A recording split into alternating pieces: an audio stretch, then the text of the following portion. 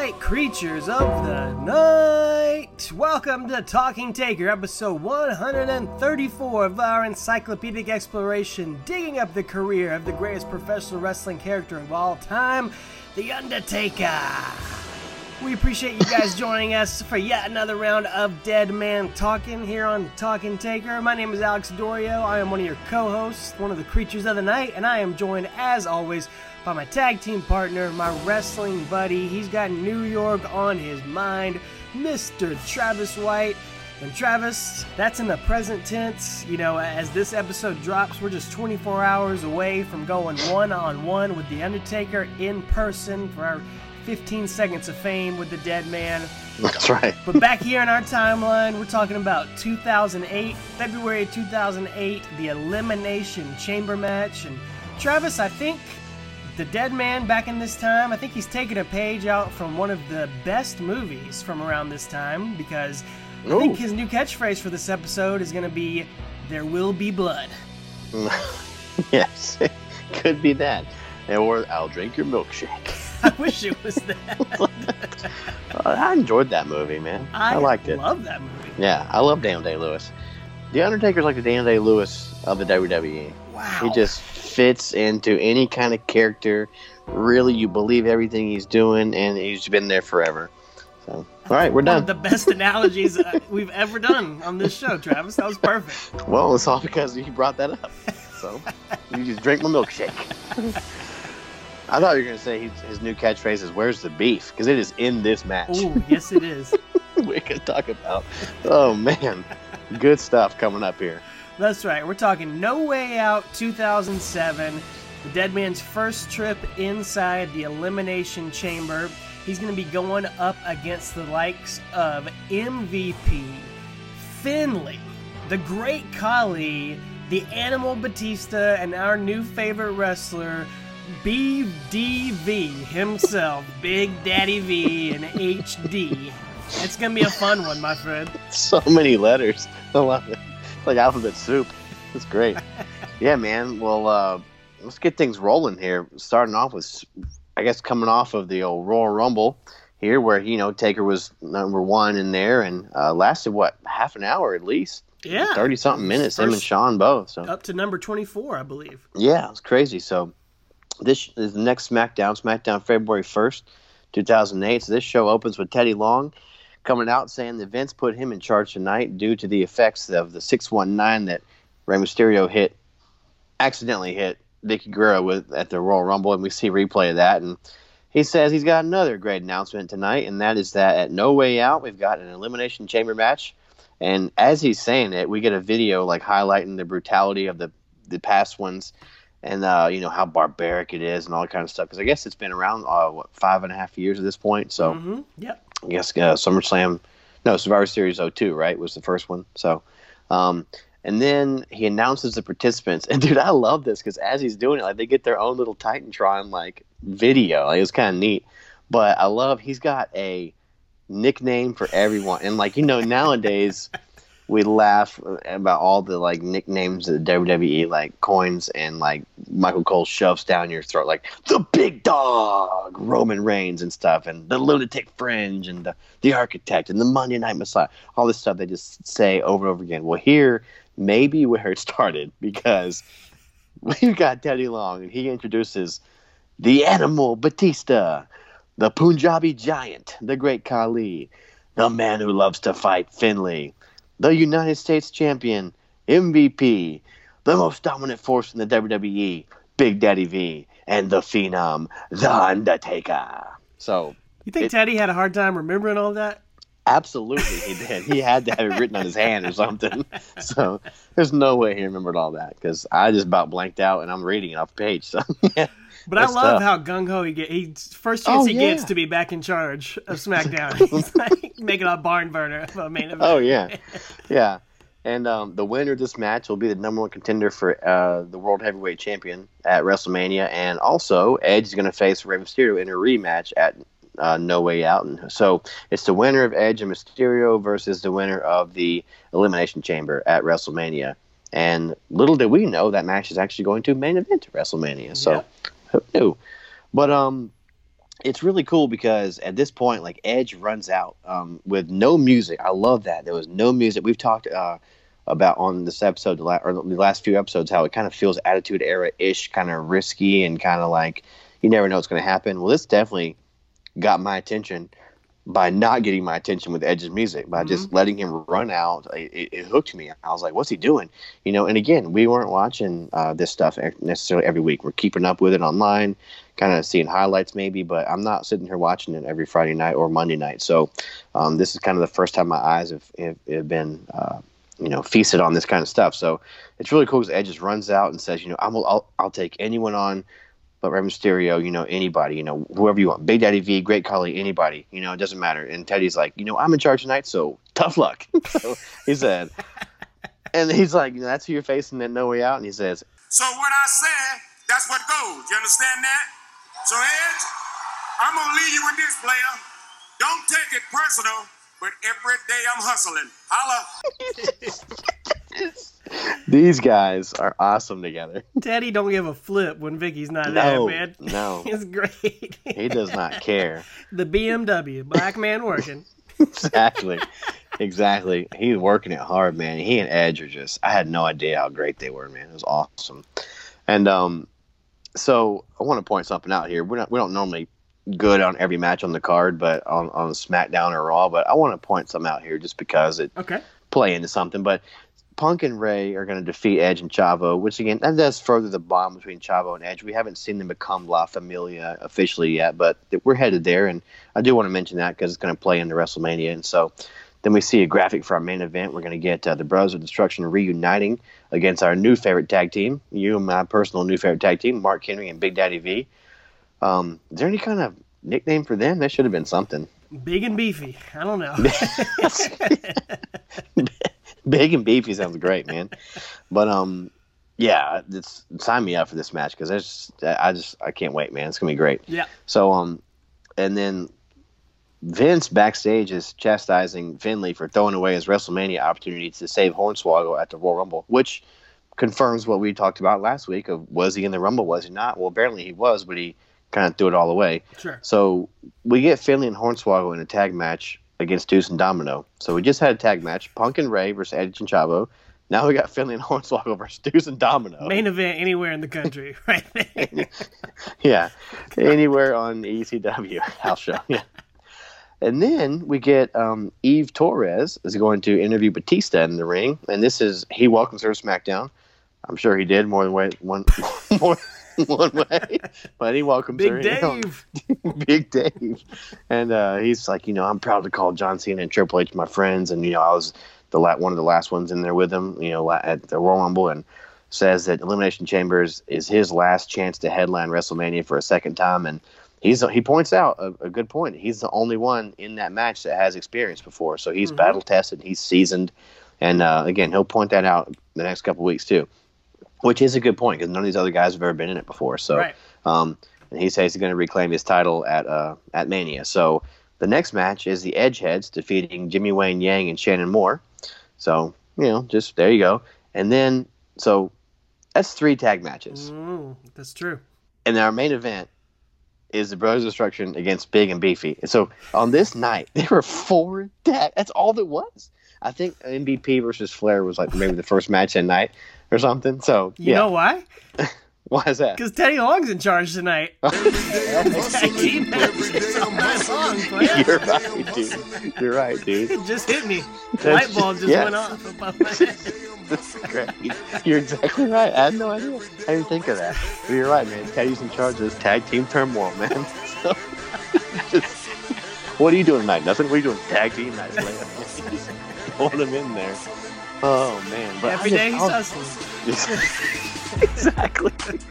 But I was blown away. I was watching this. I was like, dude, there are 4 tag matches in a row. Like, what a horrible lazy booking. Yeah. There's going to be some more lazy booking coming up here that we'll point out. But anyway, Brothers of Destruction take on Henry and BDV. And Michael Cole tells us it's been 6 months since they teamed up. Brothers of Destruction, that is. And he says perhaps they've never had quite a team to tackle as big as this, though. So, that's probably true weight-wise. So We see highlights from that new submission that Taker put on Big Daddy V last week that made him cough up blood, and they're really putting over how he changes his style and everything over the years. And he's been there for 17 years and changes what he does and adapts and evolves. So this match was pretty long. I enjoyed it though, and it kind of ends with Taker and Kane double chokeslam Big Daddy V, and then Taker chokeslams Mark Henry, and then locks that new submission hold on, and Mark Henry winds up tapping out, bleeding from the mouth, just like V did last week. So Cole's really putting that devastation over, and it's just, again, just something that we talk about, how like he is like Daniel Day-Lewis. He's changing his character. He's evolving. But he's all into it. You believe it every time he does his character. So again, it's at 17 years later, and he's still changing things up, man. And just the only guy that does that nowadays is Chris Jericho. Just that's it. Yeah.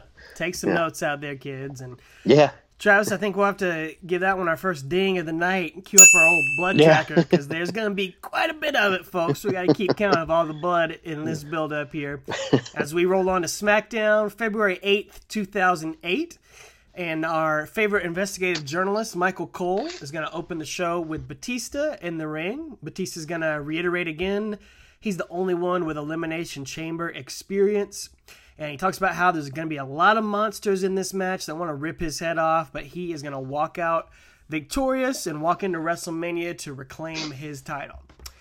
Then we get our old WWE cliche of one by one, all 6 of these competitors are going to interrupt this promo here. So yeah, MVP's out first, and Coach, for some reason, says he feels like MVP has the momentum heading into No Way Out. So I don't know where he's getting that from, but MVP does say that he's half man, half amazing, and I love that.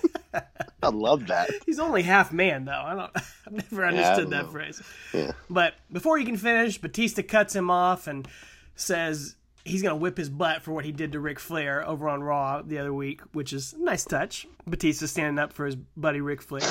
Mm-hmm. Big Daddy V and Matt Striker are out next, and Matt Striker's hyping up Big Daddy V, saying he's going to crush everybody inside the chamber.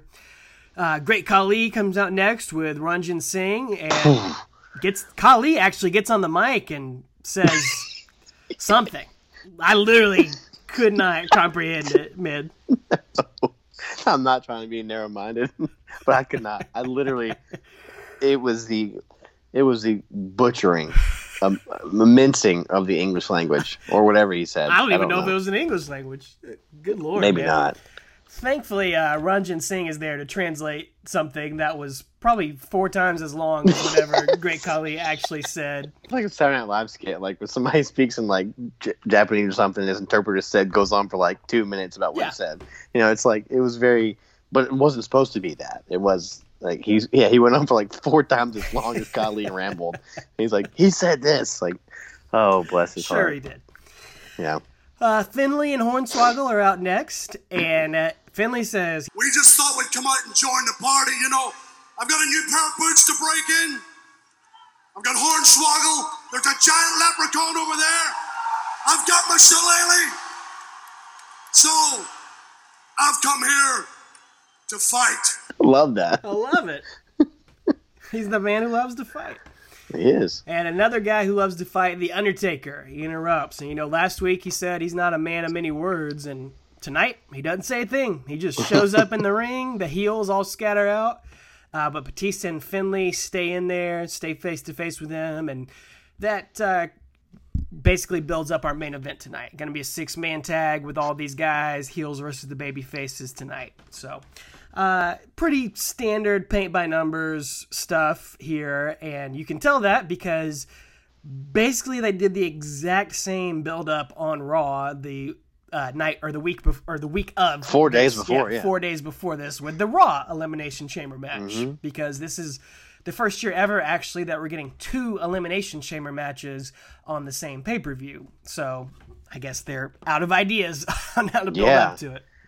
I mean, seriously, it was the exact same promo in the middle where all 6 guys come out, and then the main event winds up being the good guys versus the bad guys. And it ends the same way too. Basically, it's ridiculous. I was like, how lazy can you be? Oh man, they've been doing this sort of segment for probably 5 or 6 years at least before this, and they still do it in 2020.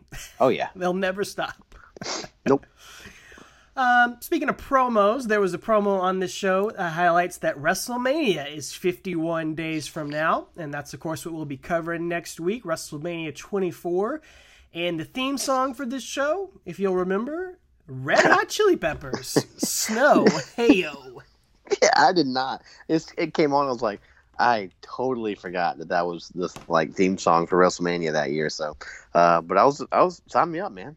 I like that song, but it was always a weird theme. It is a weird, yeah. It's not it's not their standard new metal type theme. It's kind of weird, but yeah, it's a solid song. It's like an actual band that had a following and talent, but like ladies and gentlemen, good evening. Wasn't that? Oh, the main event tonight is that I have nothing else to add to that. You're exactly right. Main event, like we said, is that 6-man tag. You got Khali, BDV, MVP against Finlay, Batista, and The Undertaker, dude. And the announcers are putting over how these 6 guys are going to be in the largest Elimination Chamber match in history with over 1 ton of beef in the ring. So maybe, I don't know. Probably close to it. I don't know if they actually, for a shoot, would get over that, but definitely once you add in the chamber and everything, they'll for sure be over that. Well, the chamber is like 68 tons or something. Right, it changes every time they say it. So this was another long main event match. So it was really good, though. It's really fun. It's hard to have a bad one with these guys in there. Everybody gets their chance to shine, but our tag team specialist, The Undertaker, he, of course, gets the hot tag from Finlay, and we do the whole deal where everybody runs through their finishers. Oh, I stacked their finishers at the end. It was great, man. And WWE does this so well. And yeah, this stacking the finishers at the end is awesome. He runs wild on MVP, but gets dropped with a Samoan drop by Big Daddy V. Batista comes in, hits a spear on Big Daddy V. Khali chops down Batista. Finlay gives a shillelagh shot to Khali. MVP gives Finlay a knee lift. Undertaker gives MVP a choke slam. And the announcers tell us that the ref just came over to their table and told them he threw the match out. So, no real finish there. Sure they did. If you're in the crowd that night, what do you think? Like, nobody told you out loud. They're just like, yeah, Cole's like, oh yeah, the ref just threw the match out. Okay. You're just enjoying the wild and crazy action, I guess. I guess. But they do a little tease here at the end. Finlay's about to hit Undertaker with the shillelagh, but Undertaker does like double take, snaps his head around. And then Batista's about to spear Undertaker, and he snaps his head around to Batista. So all 3 of the baby faces are sort of having a little stare down tension between them as the show goes off the air. And we head into the go-home show on this short build-up here. Yeah, this post-Valentine's Day episode of SmackDown, February 15th, 08. This is the go-home show for No Way Out. And the opening match is Batista versus MVP, and the U.S. champion. It is a non-title match. Justin Roberts does announce that afterward, that the still champion is MVP, because of course your champion's going to lose. That's how WWE books. You win a title, you lose every non-title match there is. Of course. That's what happened. But it's like a 15-minute match, so I was blown away by how long it was. But so the Undertaker gets great reaction. He comes out here. He's got a match with Big Daddy V again, which, a couple weeks ago they were like, this is the first time they've ever been in the ring together. Right. Well, it's false, and now you're just wearing it out. Like, they've been in the ring together every week. So anyway, but Matt Striker attacks from behind. Well, attacks Taker while the ref isn't looking, and Taker winds up defeating Big Daddy V in about 5 minutes with a running DDT. like which is a transitional move his whole career. I don't know, man. What do you think about that? It came out of nowhere. Yeah. It was so weird. I mean, I guess as far as making you feel like anything can happen, that's cool. But it's been such a 17 years of that being a transitional move, and all of a sudden it's just like, oh, well, he won with that, so okay. It was like they've been trying to get this new finisher submission over, and why didn't he just do that again? Yeah, exactly. I don't know. Yeah, I don't know, man. But after the match, Taker goes nuts on Striker, throwing him into the steps. He chokeslams, and then he locks a new submission onto Matt Striker. and he taps out and passes out with blood coming from his mouth. So there you go. Number 2. And yeah, man, and they're really pushing this new move. Trying to get it over during this build up. So you could definitely see where things are headed here. They're really trying to put that move over is devastating. And Michael Cole, has a smart comment. He says that the Undertaker could put that on any one of his opponents in the Elimination Chamber because you can win by submission or pinfall, at any point in the match. You don't have to wait till all 6 guys are in there. You can take them out early. So good point by Cole, honestly.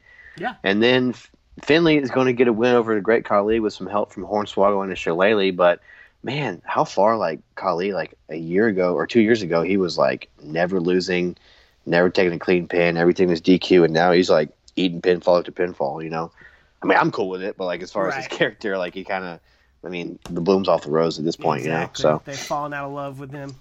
Yeah, but in true WWE booking, you got to get that babyface heat going in the pay-per-view because all the good guys won tonight, and all the good guys were standing tall last week, and the Canadian Taker won the week before that, standing tall. It's just the bad guy, the heels have no chance of winning this match, and so. But yeah, one of our Twitter followers, I'm skipping ahead where we usually talk about comments, but he pointed out something I didn't really think about, but said that they weren't really excited for this match because there was no hype, there was no chance that anybody was winning besides Undertaker or Batista. Which, sure, I get that, and you pointed out here, with Undertaker, Batista, and Finlay all rolling over the heels, there's no real chance you're thinking Henry or Big Daddy V or Khali stand a chance here. And although it ends up being a really fun match, I totally get that. There's not a lot of excitement for it going into it. Sure. But it is cool. I know how I know what the finish is going to be, but how are they going to get there? That's the fun part, as far as being a fan. It's okay, yeah, I know these two guys one of these two is going to win.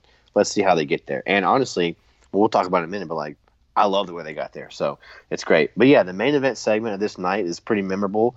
A lot of you guys will remember. And this is the night that Edge finally gets down on one knee and asks Vicky Guerrero to marry him. Vicky.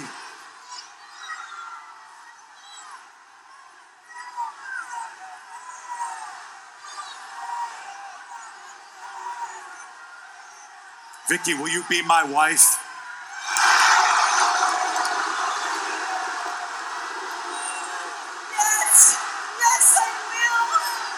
But he is not wearing his Sunday best when he asks his future wife to marry him. He did not get dressed up for this occasion, man. No. You said last week he looked like the manager of a Hot Topic at the mall. Edge did.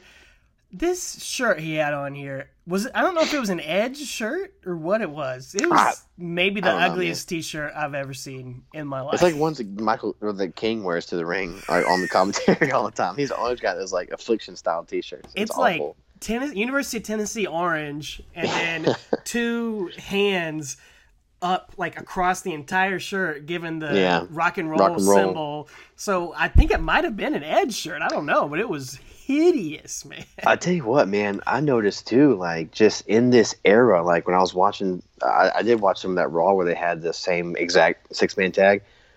Jericho's got a shirt just like that on, except it's a Jericho one. Triple H has one kind of like that. They all had these weird, I always call them Affliction style. That was the UFC brand, the Affliction, just that style. They all had stuff you're gonna see Chris Daughtry wearing on stage. And it was the fashion back then. Yeah, but I still thought it sucked back then. I would never wear that stuff like that Brock Lesnar guy wears on TV. The little fan in the audience, that guy. Yeah. Those shirts. Of course, he wears it to stand out on TV, but these guys are wearing it for real. And if any of you guys listening bought one of these, we want to see a picture of it because kudos to you for wearing this in public. It's awful. Oh man, it's atrocious. My favorite wrestling T-shirts are just black with a label on them. So that's what I like. And speaking of wrestling T-shirts, you know where to get one if you're a fan of this podcast. tpublic.com, search for Talking Taker. Help support the show. We got a big trip to New York City coming up this weekend, so we'll be talking about that later on in the show. But hey, perfect chance to plug it over there. Get a Taker Easy T-shirt, Taker Care of Business, Biker Taker Guy, Biker Taker Girl, King of Gong style. Very fashionable, very affordable, and help support the show, I wear them to work literally every week, at least 2 days a week. I wear either Take Her Easy or Take Care of Business or the one my wife made me. So. I wear them out on the weekend, so every weekend. I got a new one coming in for our trip this weekend, so very excited. There you go. But that'll take us to the pay-per-view. Another quick build-up here. No Way Out, February 17th, 2008, from the Thomas and Mack Center in Las Vegas, Nevada, place where they run all the time. And was that two different guys? Thomas and Mack, yeah. That should be a tag team. They had Deuce and Domino. And Tugboat Thomas. Rob Thomas and Return of the Mack. There you go. There you go. Thomas and Max. That could be a tag team. I could see them. Sure. Why in not? like NXT. Absolutely. The Dark Order. That sounds like a Dark Dark Order. Dark Order people. Thomas and Mack. Anyway. All right. Sorry. Well, this is a show neither one of us had ever seen before, never seen this match before. As we mentioned, we weren't watching WWE during this time, so this was new to us to revisit here, which is exciting. And as we mentioned, this is the first time they've ever had 2 Elimination Chambers on the same show. So this is sort of the beginning of that era where that's going to happen more often with these specialty matches, where you're going to start having 2 or 3 Hell in a Cells on the same show, or 2 or 3, whatever the gimmick is. Not because the feud deserves it, because it's that time of the year. Yeah. Yes. Exactly. You're going to have a TLC pay-per-view with tables, ladders, chairs, and TLC, and stairs, and all that sort of stuff. Something that continues on to this day, for better or for worse. But this is also, as we said, The Undertaker's first time inside the Elimination Chamber, and it's going to break the streak of him being in the main event for the past few months. He's going to, this match is actually going to be second on this show, which is kind of weird for an Elimination Chamber match, but there you go. Yeah, it is weird, but like honestly, that's like they do it now with like the Women's Rumble or like Elimination Chamber. They'll space them way apart, which honestly is probably a better thing to do, rather than putting them back to back, because you wear out the surprises and the shock and stuff. So that's probably a smart idea. But yeah, it is weird to see him go from he's main evented since September. Yeah, like literally every pay per view he's been on, including last month with the Royal Rumble. Like, it was the first one out for the main event, but like, yeah, here he is again, second match on the card. So. Whatever. Well, we get a video package for this stuff, and then Justin Roberts, the ring announcer, gives us the rules here. So in case you need a reminder, 2 guys are going to start. The other 4 are locked in their individual pods. And then it's every 4 minutes tonight. I think they changed that depending on the year. I think it used to be 5, yeah. They're like, these guys ain't got the gas. He's sucking wind. Every 4 minutes, a pod will open. It's pinfall and submission only for the eliminations. And then the last man standing is going to go on to WrestleMania to face the World Heavyweight Champion. And that's going to bring out our 6 competitors here. Yeah, the first one out. And we're going to get Cole and Coach on commentary for the first time here on Talking Taker. So, as a pay-per-view match. So, right. And we mentioned him taking over JBL's role, but this is the first time we're going to have him calling one of the matches we're covering here. So, U.S. Champion MVP enters first and goes in for the first pod. Then Big Daddy V enters next, and I was like, whew, thank God, like he's going to be in the pod for a little while. Like, he does not need to be out there. Right. And Coach is like, I wonder if he can even fit into a pod, and he does. I mean, they're really big pods. Like he's not that big. So, Great Khali comes out next with Ranjan Singh. And Coach does point out there, I appreciate it. He's like, if you notice, these guys don't have their normal swagger when they come out. They're intimidated by the type of match they're going to be in. And, I mean, I appreciate that little nuance there. Because he is right. They weren't like nowadays they get their exact entrance they have. There's no emotion or reacting to what's happening.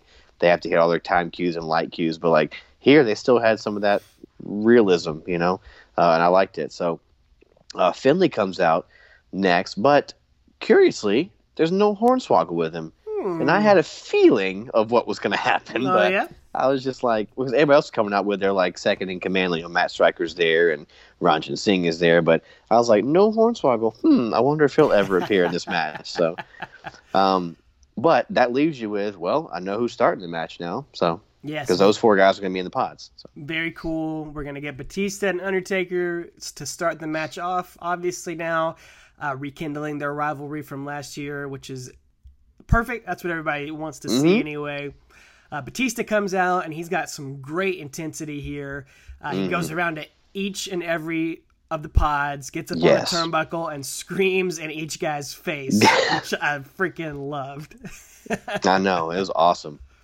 And interestingly, he's got wrist tape on, which I wrote in my notes. I never remembered him doing that, but I was watching that Ruthless Aggression special on the network, and he did used to do that when he first came up in his early days. But man, I always remember him having no wrist tape, no elbow pads. So it was weird to see him with that here in this match, just randomly. I don't know. It doesn't matter. I just pointed it out. Man, you gotta strengthen the wrist for the Elimination Chamber, I guess so. You know. Or maybe he's going bowling later. He just didn't want to hurt. Like, I don't know what it was. Do you put a wrist tape on when you go bowling? I don't, but people wear those like wrist protector things, like when they go bowling. You know what I'm saying? So maybe he's going Lebowski in later. Who knows, man? I don't know, but yeah. Maybe Dean Malenko was the agent for the match. He's like, dude, you got to put the wrist tape on. So who knows? That was my favorite Dean Malenko thing, is when he always used to adjust his wrist tape on the way out. But anyway, yeah. So Batista, yeah, like you said, screaming like an animal in everybody's face, and it's just awesome. And then of course, Taker's going to be next. But I do love here again, just a little nuance is just there's no music. They kind of let Batista's music die down, and then just lets just the crowd anticipate Taker coming out.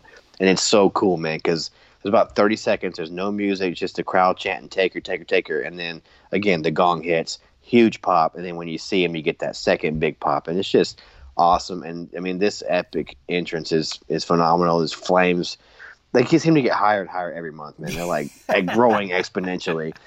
Smoke covering the ramp, and he comes out. Great pop, and we get a fantastic camera shot through, like, it's focused through the, like, one of the squares of the chamber with the chain link, and we see him like it's focused on Taker walking up, but you see it through the lens of the chamber. It's just really, really neat, man. I love when they do stuff like that. So oh yeah, second to none with these camera shots, and especially during Undertaker's entrances here.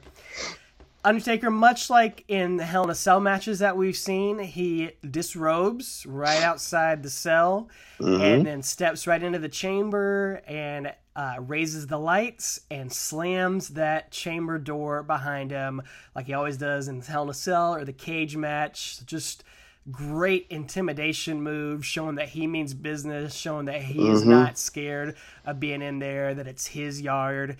It's perfect, man. I love it. I pop every time he does it.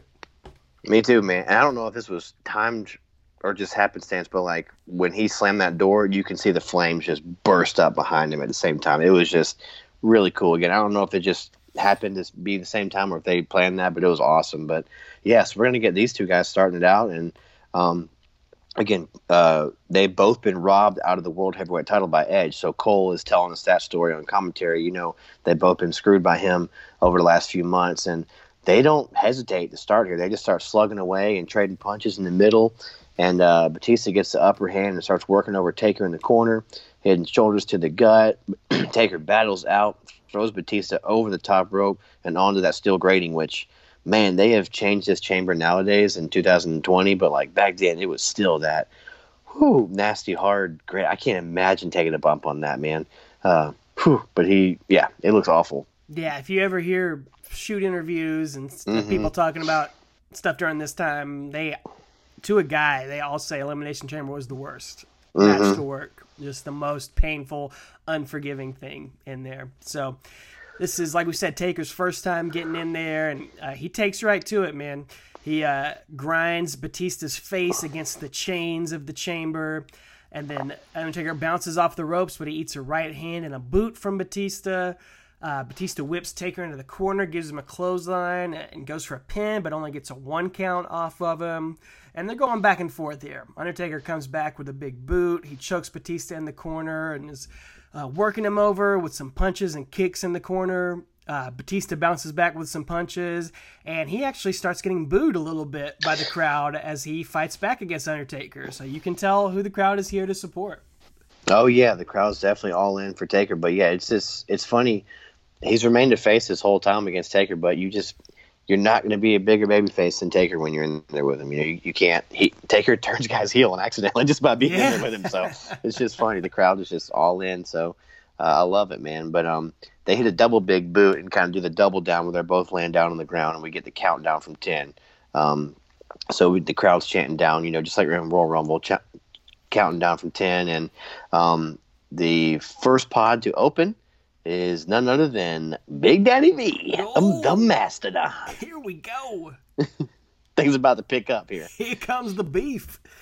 Exactly. Oh, yeah. He comes in. He's hitting his V chops on these guys, man. He makes the V symbol with his hand and licks it and slaps these guys in the chest. Clotheslines them. Gives a Samoan drop to Undertaker. And then BDV, he stands up on top of Undertaker's chest. Undertaker's flat back on the ground. Big Daddy V stands on top of him and holding the top rope. And he was on him for like 10 seconds, man. Mm-hmm. And all I could think during this time was, why is that not a pinfall? Why was Undertaker not eliminated it's true. right then? That's true, because there's no rope breaks or anything, is there? No DQ. There's false count anywhere, apparently. So, yeah, why was it not a pinfall? Who knows? Yep. I don't understand, man. Hashtag BDV was robbed. Exactly. Rest his soul. Well, Michael Cole says it's like putting a minivan on your chest. So, you know, not Close a walk enough. or anything. It's just putting a giant minivan right on your chest. So, anyway, well, Taker is able to roll out to the outside, and Big Daddy V is going to work over Batista here. Scoop slams Batista, and at this point, I laughed because Michael Cole basically calls out Big Daddy V's condition. He's like, I don't know how much longer he can go in this match. Like, he looks like he's dying out there. It's just like, you can't say that. I guess because he's a heel, it's okay, but like, you definitely don't want to do it to a babyface. But I don't know. It was just kind of funny to hear that. So he's not wrong. No, he's not wrong by any means. But Big Daddy V is going to hit the Undertaker, and actually, so Taker's like standing up on the grating, and Big Daddy V runs into him. I don't know if he boots him or punches him, but he hits him, and Taker falls backwards into like the chamber door, and it opens, and he falls down the steps to the outside. And at this point, I don't think I've ever seen that in an Elimination Chamber match. Yeah, me either. And I mean, I suppose that was planned. If not, I'm sure he was very angry. He's like, you broke my eye in 94, and now you're trying to kill me, push me down the stairs.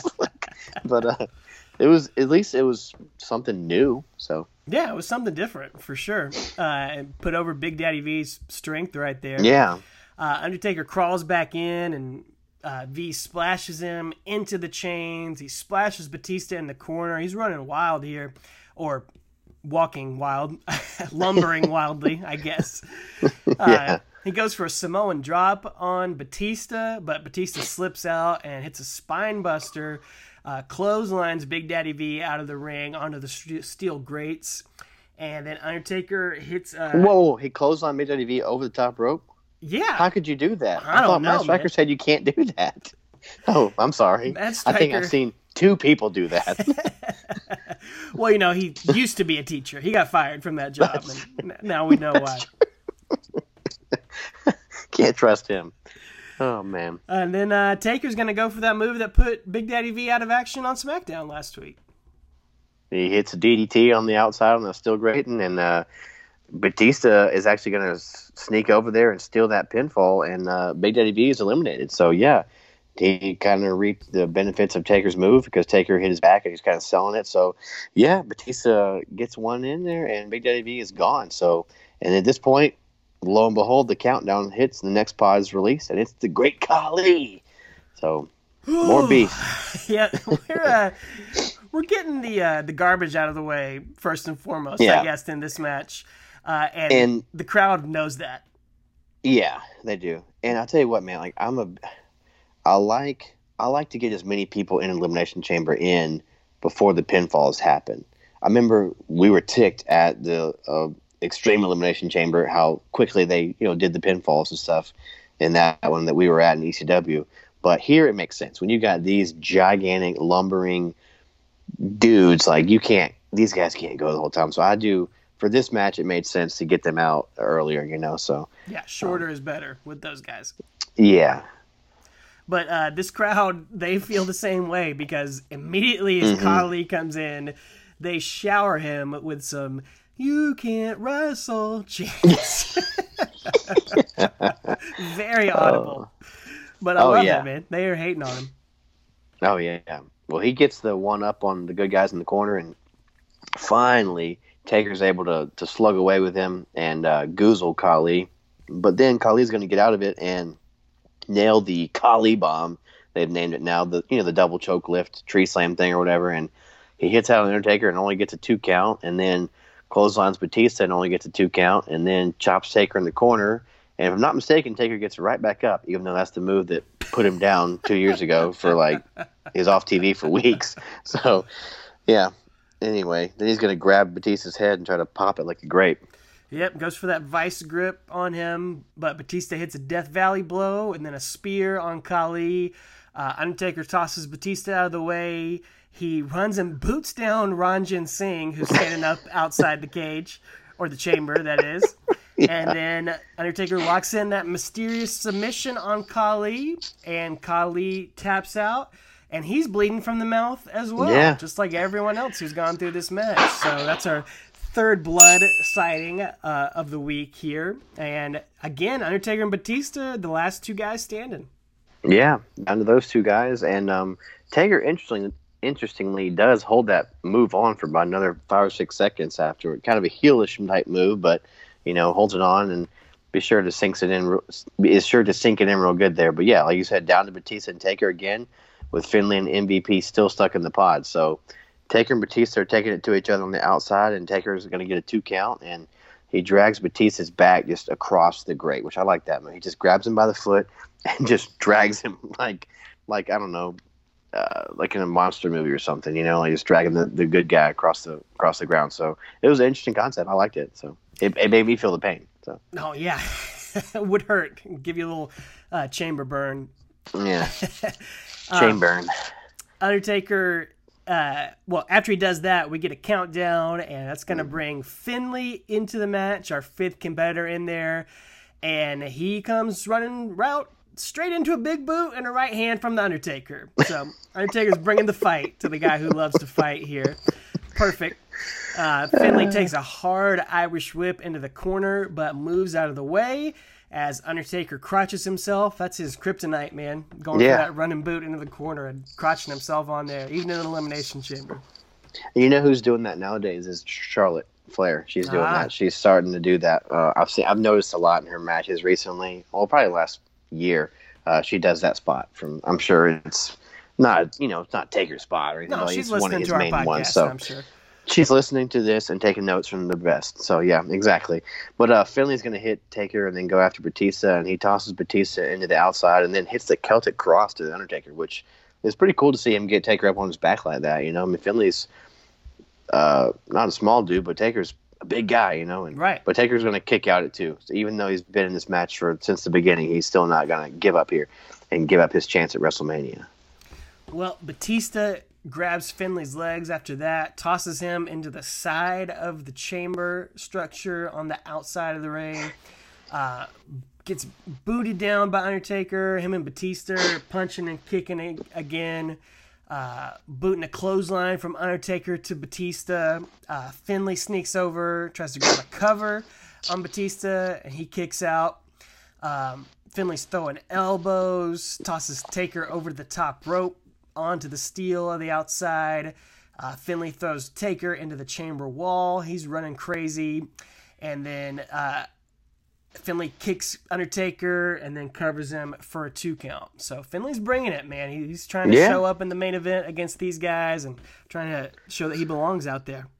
Yeah, and he's going to take Taker's head and smash it off of MVP's pod. He picked the one that, the guy is actually in. And then he goes over to another one and hits Taker's head off it, and the glass actually breaks. I think it's pretty much immediately after Michael Cole says, "That's like unbreakable bulletproof glass," or whatever. Yep. It's like, boom, there it breaks. So luckily it doesn't splinter and make him bleed or anything like that, but it does fall out of the pod. So, yeah. Batista then picks up Finlay onto the top rope and hits a muscle buster on him for a 2 count. That was fun to see. It was great, man. I loved it. You don't see that anymore after Nope. Tyson Kidd broke his neck.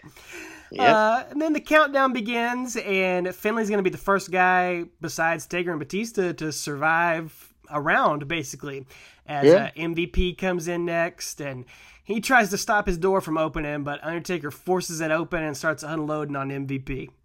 I absolutely love that. Taker's just waiting outside his pod like just a lion just waiting to be fed, man. And yeah, like you said, MVP's great heel here, just trying to keep that pod closed. And when it comes open, man, Taker is just on him. And it's smart psychology, too, if you actually pay attention, because you want to take the fresh man out before he can come in and go nuts all over you. You know, you got to, if you can, you want to take that fresh man out. So I really, really, really like that psychology there. And Batista's going to come in and hit Taker in the corner, and then Taker's going to kick him, and MVP comes in and kicks Batista, kicks Taker, covers him for 2, takes off his 305 necklace, and winds up choking Finlay with it and covers him for a 2 count. So really getting some more action here with these 4 guys who can actually work in their match. Undertaker is not the only guy who's been studying MMA lately, because MVP is going to go for some ground and pound on Undertaker, but he stops to taunt before going for the cover, so he only gets 2. MVP's using that chain, his necklace, to work over Taker and Finlay, and we see that he's busted open the Undertaker with that chain. Undertaker stumbles up with blood on his face for our 4th blood sighting of this match. Man, it's getting very bloody out there. It sure is, man. And he, like you say, he's going nuts on these guys, but then MVP is with that chain, but then he turns around, and as MVP's like coming at him from behind, and he turns around, and MVP just stops in his tracks. He's like, "Oh crap! Like I know what's about to happen to me."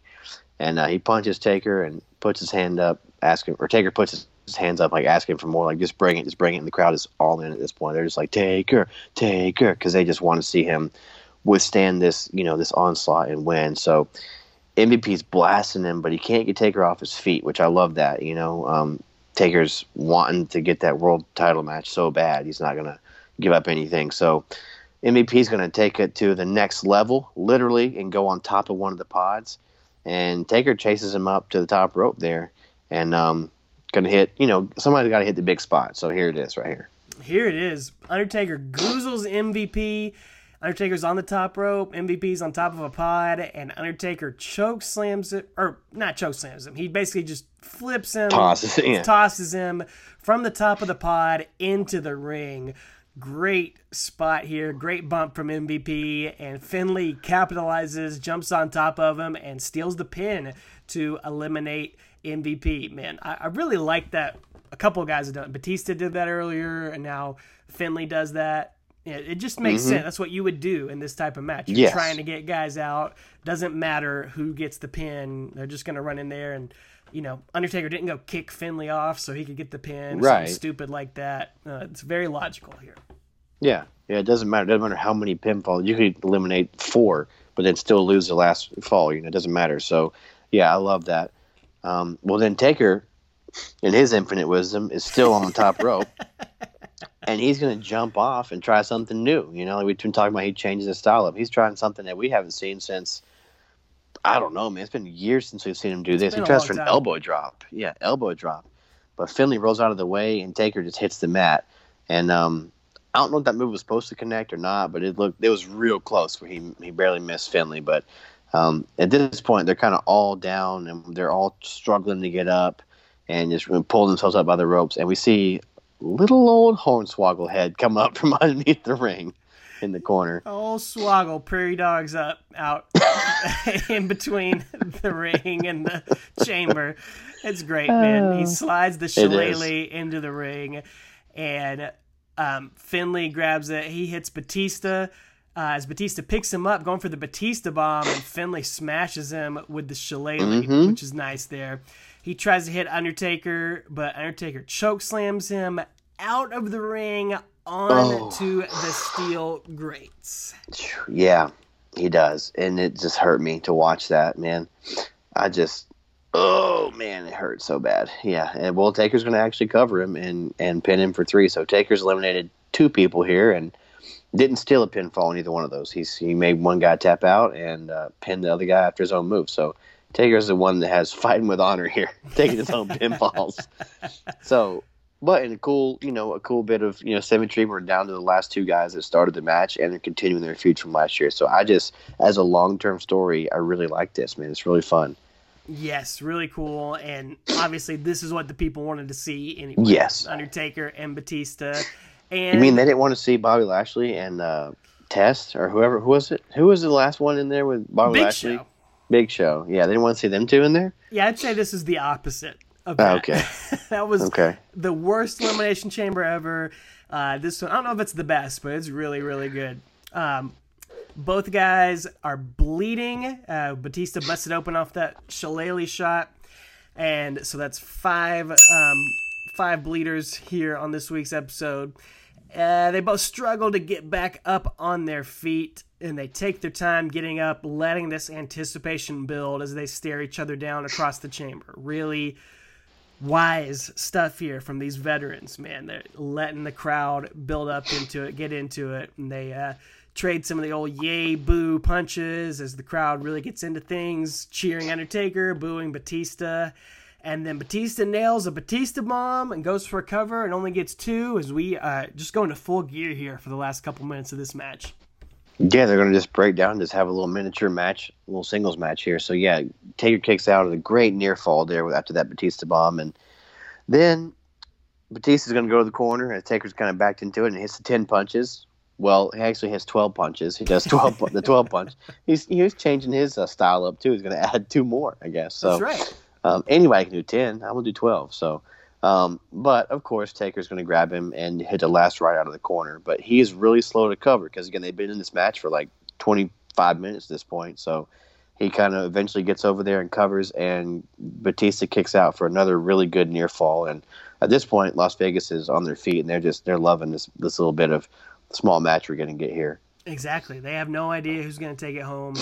Undertaker hits some ground and pound as the crowd is counting along with all of his punches there on the ground.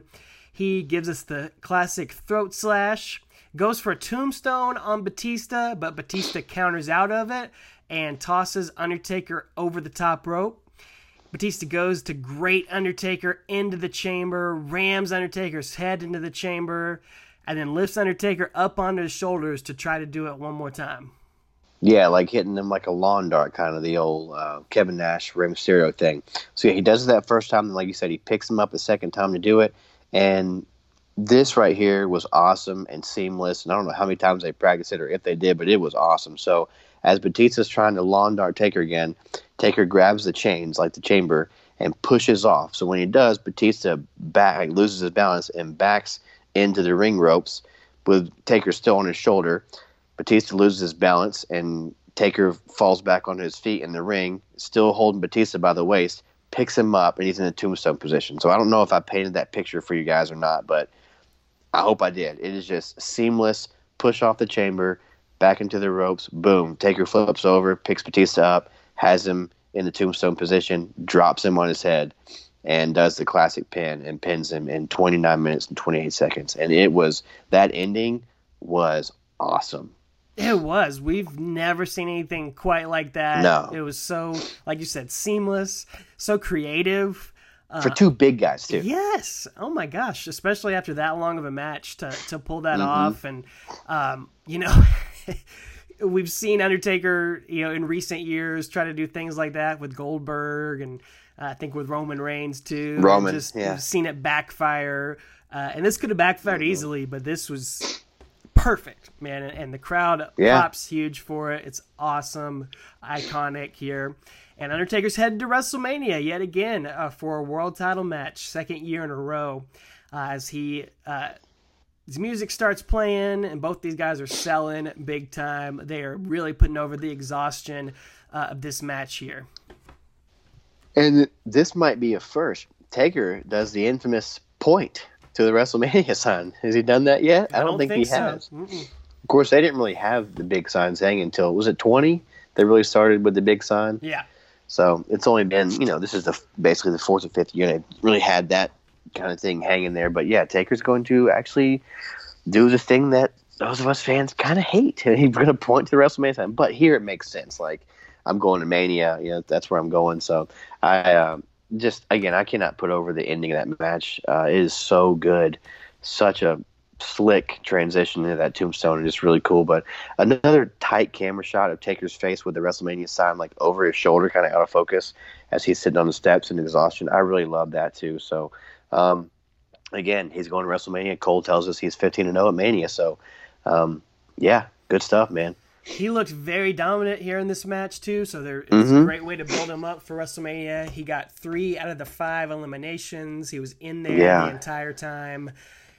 Great work from Taker and from everybody. Everybody played their parts perfectly here. Yeah. Even Hornswoggle. And sure. Taker, he's really selling the brutality here as he kind of crawls out of the cage, just looking absolutely exhausted, just sits on the steps for a minute there, and as the announcers put it all over. Great stuff. One of the best Elimination Chamber matches I've ever seen, and I think you would agree. Yeah, it had no right to be this good, man. I just was blown away. I enjoyed the heck out of it. I haven't seen it before, so maybe that was part of it, Some of this, we've talked about how this stuff is kind of fun watching again because it's not again, it's watching for the first time. So, yeah, it's really cool. But I would go out of your way to watch this match, even though you look at it on paper and you guys at home and you're like, seriously? Like Big Daddy V, Khali, maybe even Finlay, you're like, come on. But I'm telling you, this match was done perfectly. It was excellent. And just to kind of put a bow on the end of the kind of the storyline here, Edge defeats Rey Mysterio later on in the night. So it's official. We're getting Edge versus Taker at WrestleMania. So I know there's a scene right after this Elimination Chamber where the Edge heads are talking to Edge. They're like,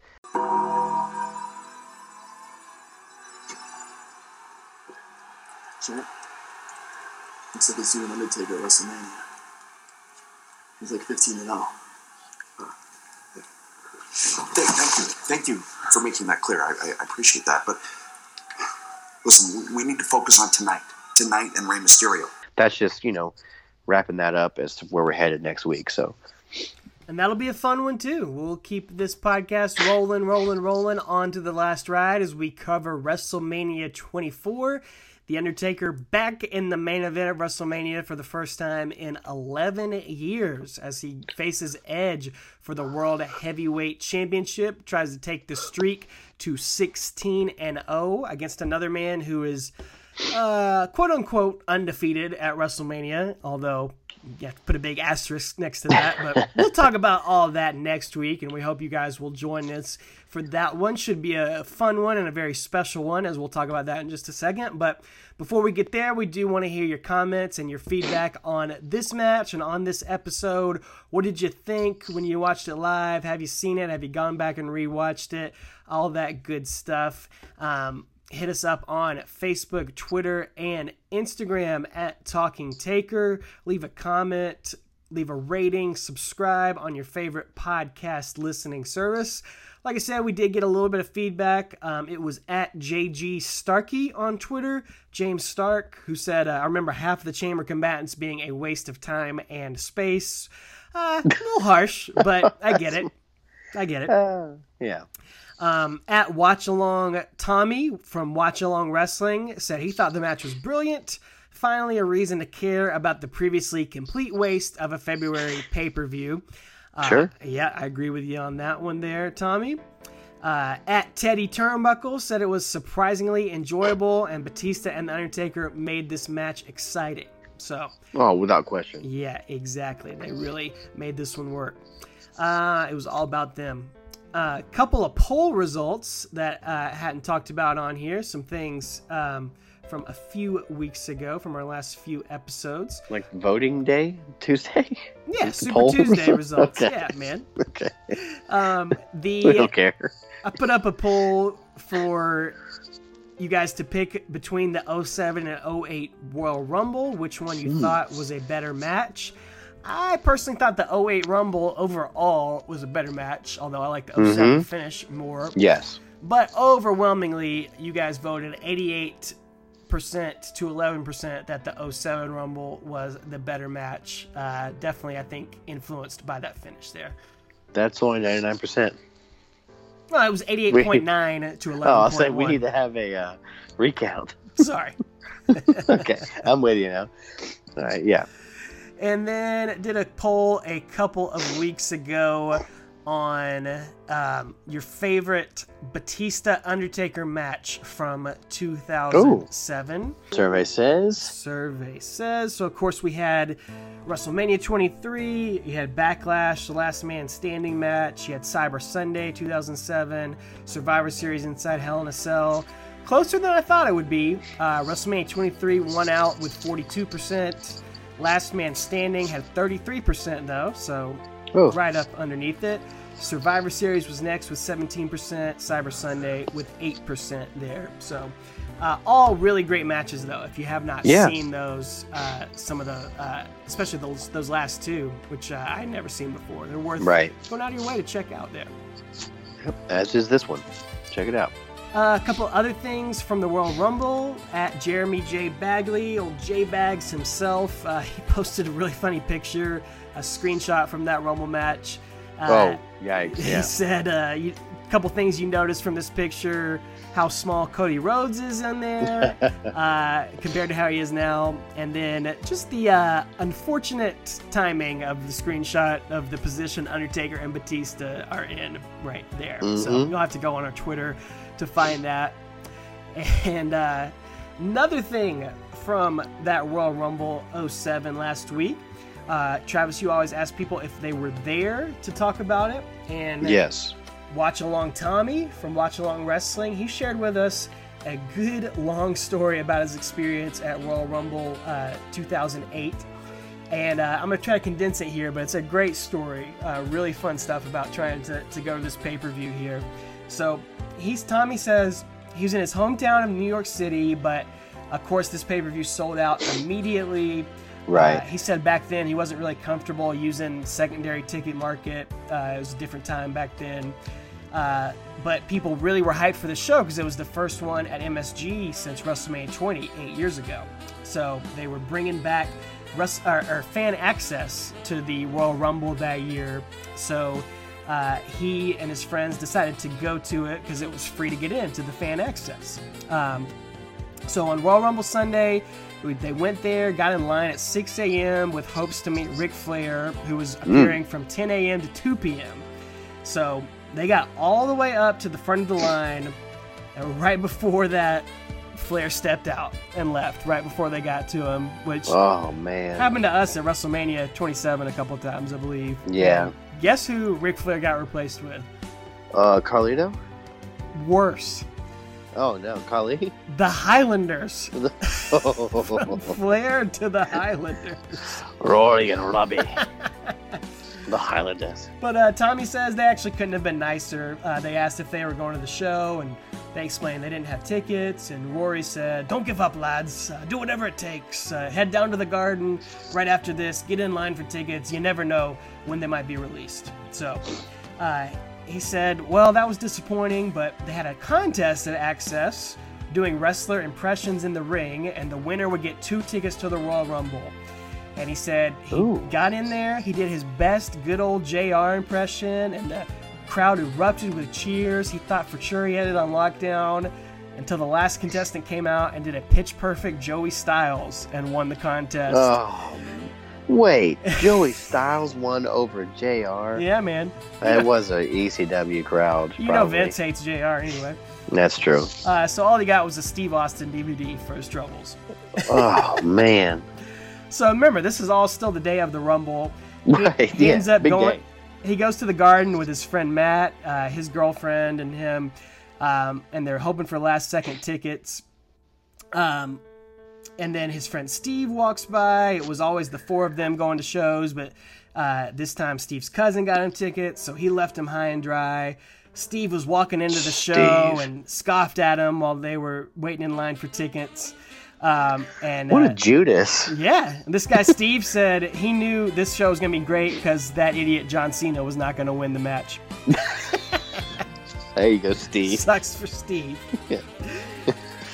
Well, eventually some tickets did get released, but unfortunately they were the $200 floor seats, one section off the floor.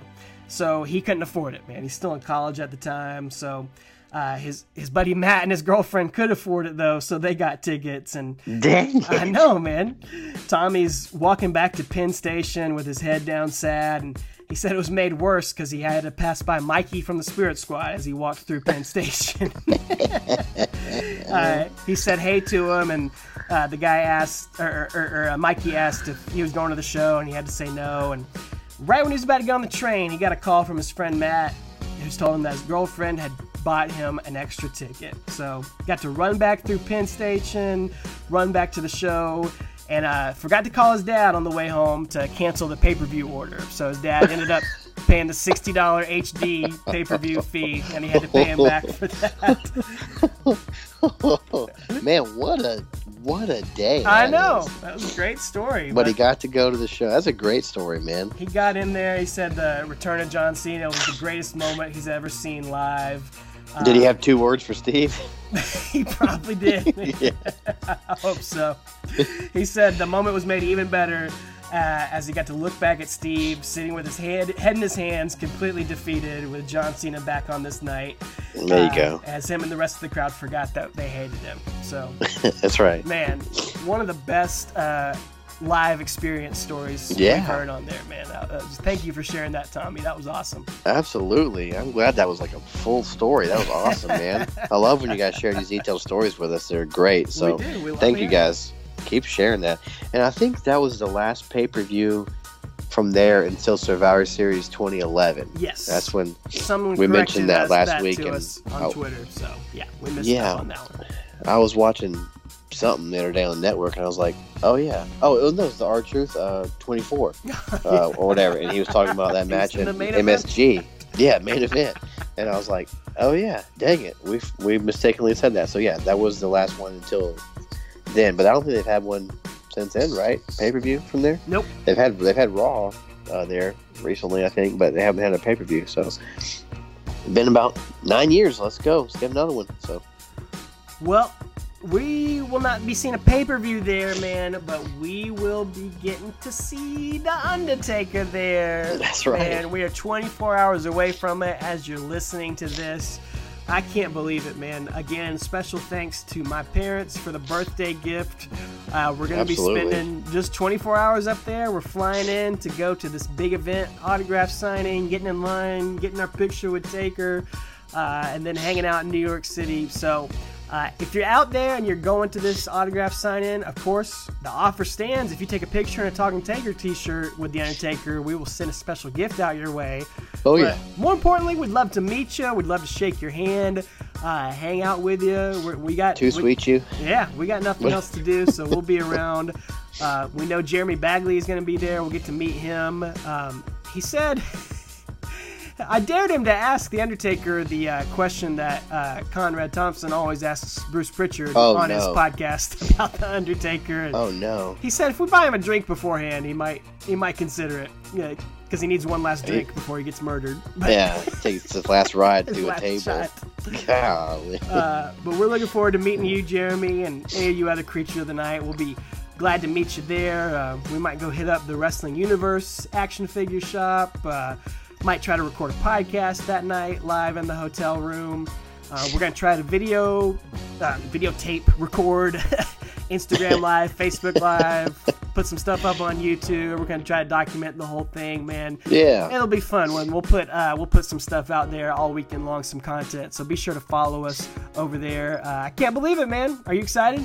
I know. I can't wait, man. I'm super excited. I'm going to drive to your house Friday after work. Well, as of you guys listening to this, I'm probably on the way to Alex's house, and we're flying up there Saturday and meeting Taker, and then flying back Sunday, and I'm driving back to my house on Sunday night. So it's going to be a whirlwind, and we get one less hour of sleep, but I would not have it any other way. That's right. Because spring forward, you can't hold us back. So we're going to have a blast meeting Taker, even if it's for 11 seconds. I don't care.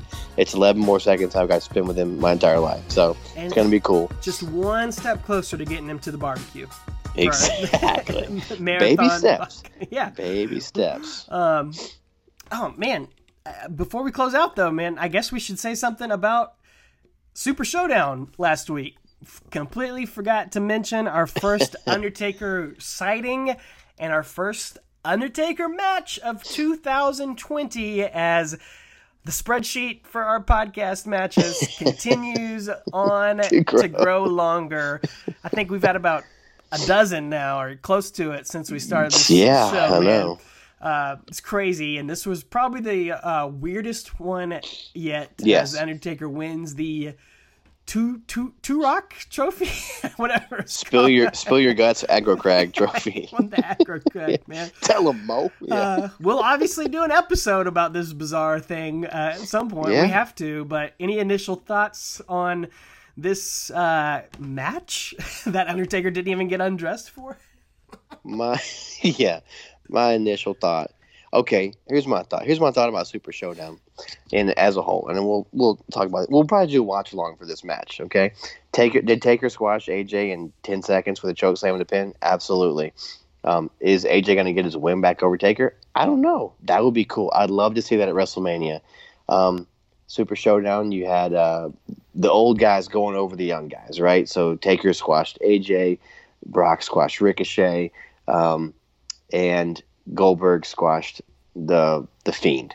But let's play the long game here. We've got to get to Mania, and sometimes you got to take a step back, take steps forward. So be patient, fans. Not in an uproar. Let's see where the long game is going, because Mania could be the place where the young, quote unquote, young guys get their wins over these big names. So let's play that out. But yeah, as far as this match, we'll probably do a watch along, because this Taker AJ interaction was like literally 10 seconds. So, but these are two of my favorite guys on the roster. I love them. So, what about you? What'd you think? You know, I enjoyed AJ doing the classic Undertaker cover on Raw this week to Aleister Black. Yes. That's what I'll say. I don't have much thoughts for the match. We'll get to talk about R-Truth a lot if we do a watch along for it. So I'm down with that. I can't wait. Yeah. I love that guy. I loved AJ doing a little cocky heel move with the Undertaker classic cover on Raw. That got me excited for the build up to this, and I think AJ's it could be really fun. It can be. If anybody's going to pull anything like a really good match out of Taker, like it's going to be like an actual good match, not just big move, big move, big move. It's going to be AJ. Him or Daniel Bryan. Those two guys can go with anybody on the roster. So I think it's going to be cool. It's going to be cool, a cool feather in AJ's cap. Look at since AJ's been back, his Mania matches have been Chris Jericho, Shane McMahon, which, again, say what you will, that match almost stole the show. That match was awesome that year. It's a big deal to wrestle Shane McMahon at WrestleMania. It is. Shinsuke Nakamura, Randy Orton, and now The Undertaker. Like, are you freaking kidding me? Those are his 5 Mania matches since he's been in the company. Like, that's awesome for him. So yeah, you kudos could to those not guys. have predicted when AJ Styles came in 2016 that he would have the run that he said. I mean, it couldn't have been better. Like, nope. You could nitpick certain booking decisions, but honestly, sure, you could not have written a better timeline for AJ Styles in WWE. Nope. You would have never predicted that. Nope. So we're looking forward to getting to that. I'm looking forward to Mania this year for real. I think it's going to be a fun one. It's going to be good matches. So we'll get more to that as we get closer to it. But yeah, we will be in New York today tomorrow. As you guys listen to this on Friday, if you listen to it later, we'll probably already been there, done that. So we'll let you guys know. Again, we'll keep up with you on social media, post some things, and you guys will see us there. And we probably can't live stream while we're meeting Taker or anything, but we'll have our immediate reactions after that and stuff. So we look forward to hearing you Creatures of the Night and seeing you guys live and in person. But if you were there this night, if you were Thomas or you are Mac and you were there at Thomas and Mac Center in Vegas, let us know what you thought about all this beef in the ring, man. It's a big old beef case that Elimination Chamber was. Just holding all that beef in there. So let us know what you thought about the match and how cool it was to see kind of the Taker and Batista story kind of come full circle. So let us know what you thought. And other than that, ladies and gentlemen, take her easy.